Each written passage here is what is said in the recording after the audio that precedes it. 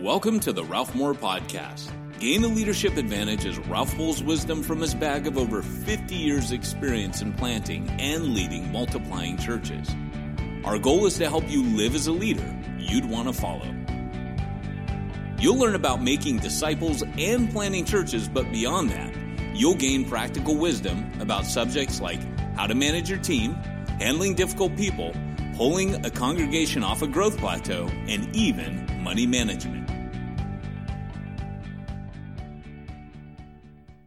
Hi, and welcome to the podcast. Today, we're getting to talk with Jerold Jones. He is the pastor of a 150-year-old congregation, and he's doing this at a time when a lot of people are quitting, dropping out of the ministry, and a lot of the reasons are, I feel lonely, I feel isolated, I'm pastoring an old church, and there's a guy who's prevailing in all of that. And so we want to hear what he's doing, and he's doing some pretty exciting things. So, Jerold, welcome to the podcast. Thanks for being with us. It's good to be with you. Thank you. So, Jerold, what are your roots spiritually?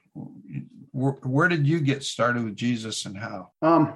I started in a church. I think it was an offshoot from the Seventh-day Adventists, and it was a really good experience as far as living in community with people. One of the ways that we did that was we would, every single week when we met in a gym, we would have to set up folding chairs, and nobody was hired to do that. So families would show up early, kids would help, and we frequently shared meals. And there were some unhealthy aspects of how they went about things. But an interesting thing in my story, in doing that through age 12, is there was so much emphasis on the Old Testament that I had this weird opportunity to live more by Jewish guidance, and then in my early teens discover Jesus' work, and so I had this view of atonement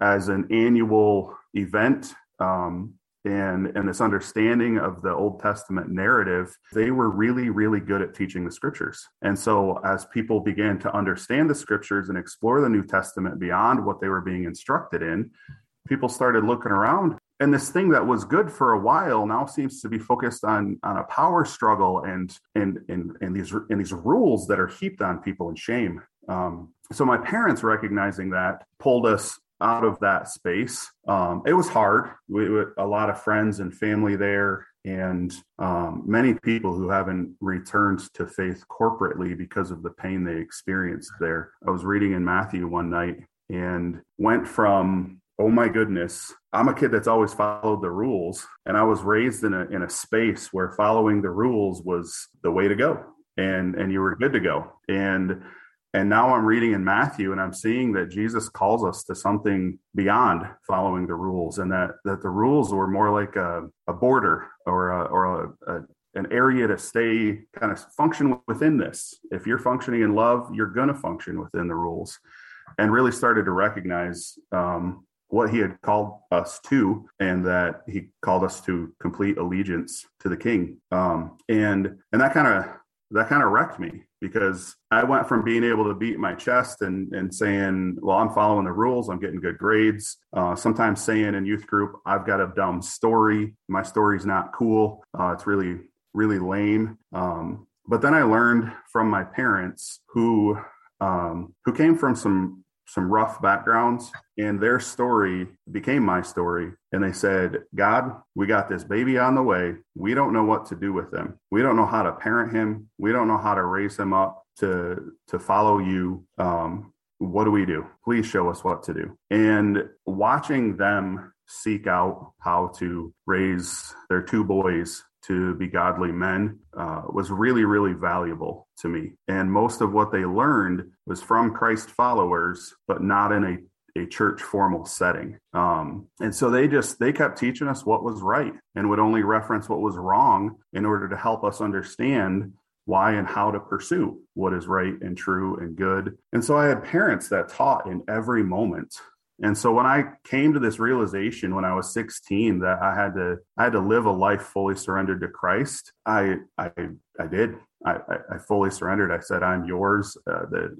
the call to pastoral ministry became clear. And as I tried to navigate that within the United Methodist Church, they handed me a book and they said, here's the process. This is how you become a pastor. And so I read it, and I was reading the New Testament, and I couldn't reconcile the process they had laid out against the process that Jesus laid out and then that his apostles executed. And it wasn't that it was necessarily wrong. It just seemed to like it would be a hobble, like it would be a hindrance in the process. So I just started looking for places to minister, to disciple, to teach people who were already around me why it mattered to forgive people, why it mattered to love people. At this point, you're still in high school. Yeah. This is my kind of 16 to age 18 story of seeking out places to minister. And at this point, I was still a little focused on, well, I need to connect with this youth group or this outreach, and along the way, by the time I was 18, I had people saying, well, Jerold, you should just start a church. Like all this other stuff is frustrating. But deep inside of me,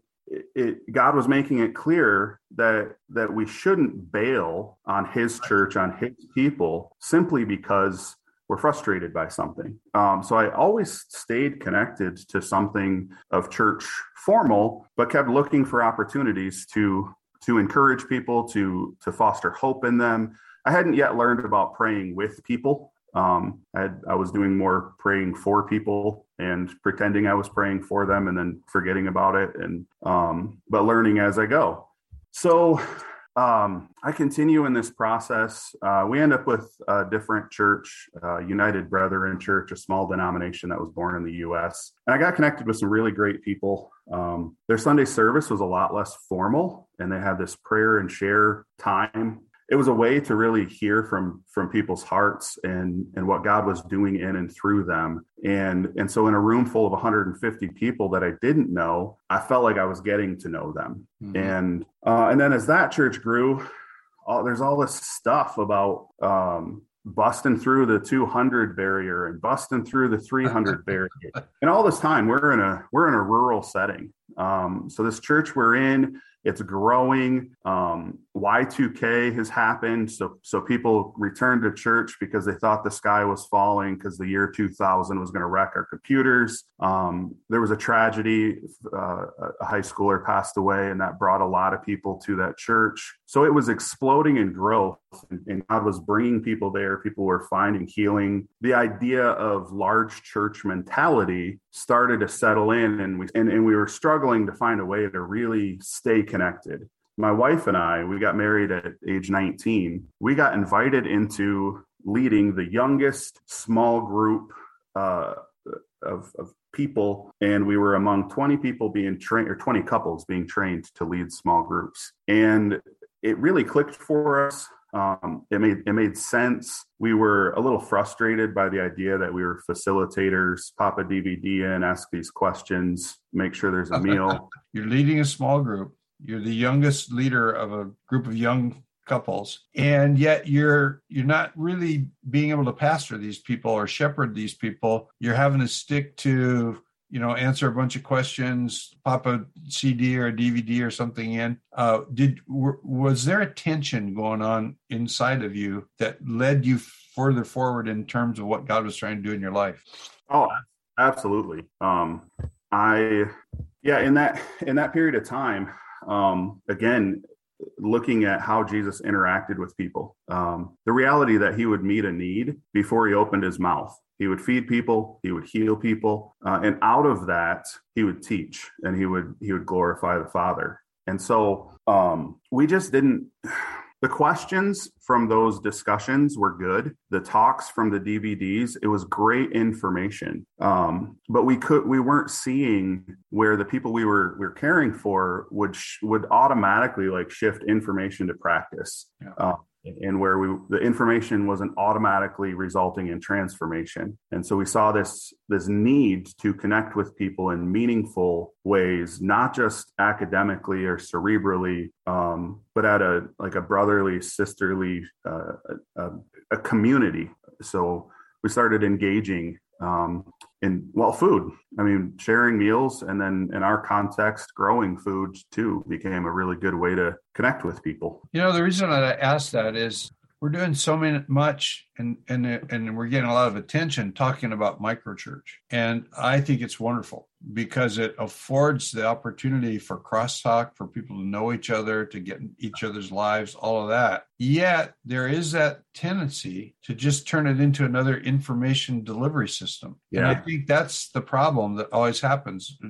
What people used to use the term witnessing to share their faith. But as soon as that devolves into, rather than we're sharing life and trying to find what's going on in the universe, and it happens to be named Jesus, we end up telling you stuff about Jesus. And so we fall short of loving our neighbor as ourselves, for one thing. What you said a minute ago about Jesus met needs before he opened his mouth. That element has to be there, that relational thing, or we're really not going to get very far. I want to ask another question, and this just comes from something that, as you described your parents. So your parents, as you described them, sound to me like the people that I was pastoring in those first few years. We weren't into legalism. My whole generation, or the generation coming right up under me, they were searching for something and they weren't finding it in the traditional established church. And so they the whole hippie thing, the whole ethos was we're looking for reality. We expect it to be organic. As you described your parents being good parents and the things that they were trying to do for you, it's like, oh man, I see these guys with the bushy beards and the girls with the flowers in their hair and the long dresses. They were hungry for reality, and some of us were able to meet that, and good things happened. Others kind of fell into that pit of legalism, but there is this hunger inside the heart of people, and it seems like you came through the thing very, very well. But tell us a little bit, take us into the tensions that you felt, and then you were going to talk to us a little bit about a walk that you had one night where the Lord began to really show you some things. Yeah, and it's on that walk where there was a significant shift in my heart. It began, and it continues to get worked out. And it was probably the single most important tension that I experienced and still experience. So I'd been praying for wisdom since I was 8 years old, when my dad told me the story of Solomon. And I was like, well, if he can pray for wisdom so he can take care of people or ask for it, why can't I? And my dad says, well, I guess you can. Let's ask right now. And so I'd come to this place where I said, man, I'm 20 years old. People keep telling me I'm wise beyond my years. I got an old soul. I had followed the rules. I was encouraging of people, but there was something more and an angst in there as I wanted to care for people. And I said, God, would you show me people's hearts the way that you see them? And that might sound like an awesome prayer, a great question. To be honest, when I was asking that, I was actually looking for, can I have more insight into their lives so that I can fix them with my wisdom? And I had this mentality because I could read things and then execute them. I could watch a video, execute it. I could watch somebody else execute it. For whatever reason, my brain worked that way. Well, what God showed me, he started showing me people's hearts the way that he sees them, but really he started showing me a deep love for them, the ache in his own being when people continually hurt themselves by living outside of the way he created them to function. And so he really began to soften my heart and helped me to see through many experiences and just through walking with him in this, that people need us to come alongside them and care for them, and that people need hope. They don't need to be fixed. And most people can't just make a decision and change their lives. In fact, later I went through things that brought on some coping mechanisms and some hardwired neural pathways that when certain things present in my life, it is a battle to turn to being filled with the Spirit instead of being drunk with whatever coping mechanism that our culture says. I stuff my face with cheeseburgers and fries and a Coke, and nothing inherently wrong with those things. But when you go to them instead of going to God and his people, then it's certainly wrong. So that became a really valuable, it's not even a teaching point. I still feel like it's still a journey of seeing people's hearts And even seeing past people's anger and treating me poorly in the moment, God moved me to a place where I could see their pain. I could see how they're trying to protect themselves. And it's given insight and in real time wisdom to be able to speak into their lives. So take us from where you were at that point to how you got to where you are now, and how that's all working out. And, we met each other at something that's all about making disciples and multiplying churches. And normally I don't think we would think of that in a 100-year-old, 150-year-old church. We know a lot of guys are dropping out of churches like that, and you're there, and God's working. And what's that all about?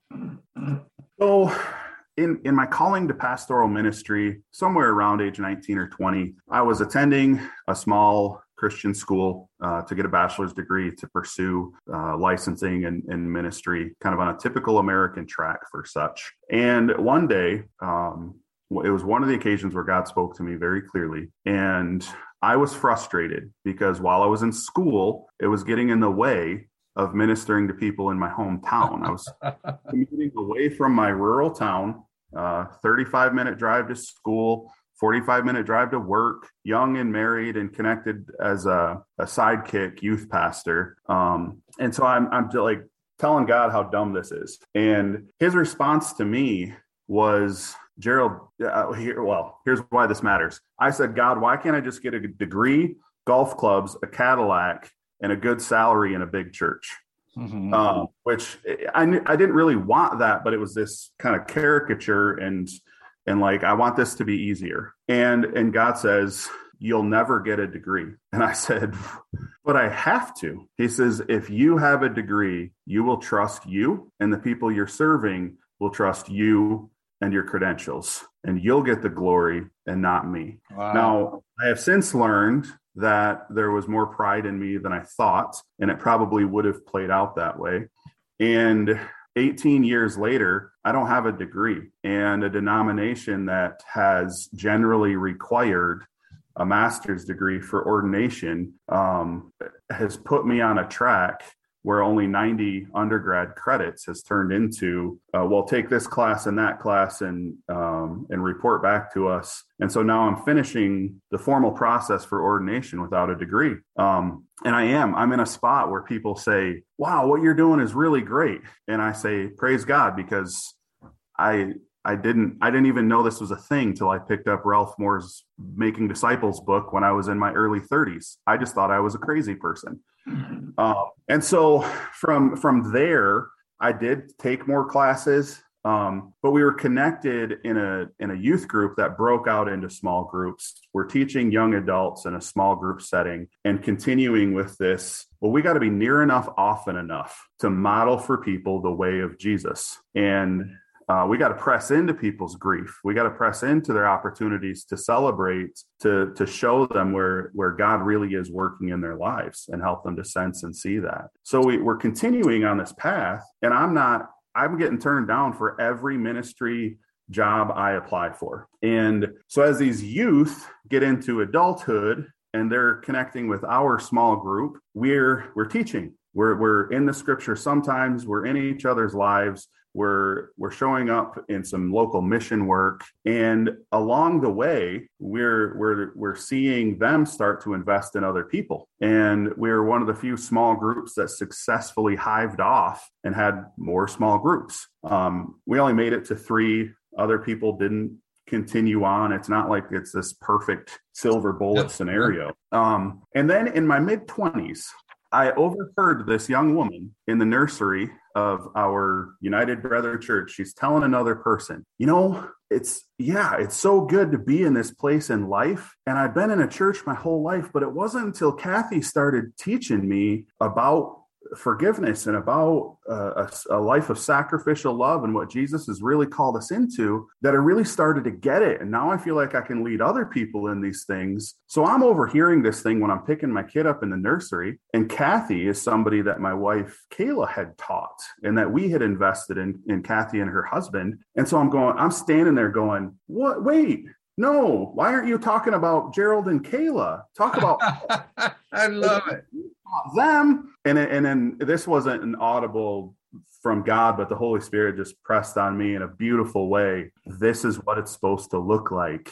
Yeah. You're a spiritual grandparent. And I was like, that is what it's supposed to look like. That is so cool that we supported this group of people, and now they're teaching other people, and we didn't even know. And they don't, this next generation doesn't know our name. I mean, they knew us. They could pick us out of a crowd, but they had no idea that we had been that influence in these people's lives. Wow.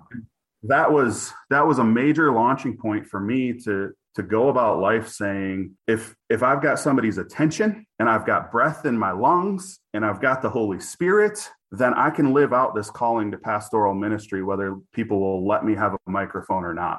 Yeah. If you enjoyed today's podcast, be sure to subscribe and check his blog at ralphmoore.net.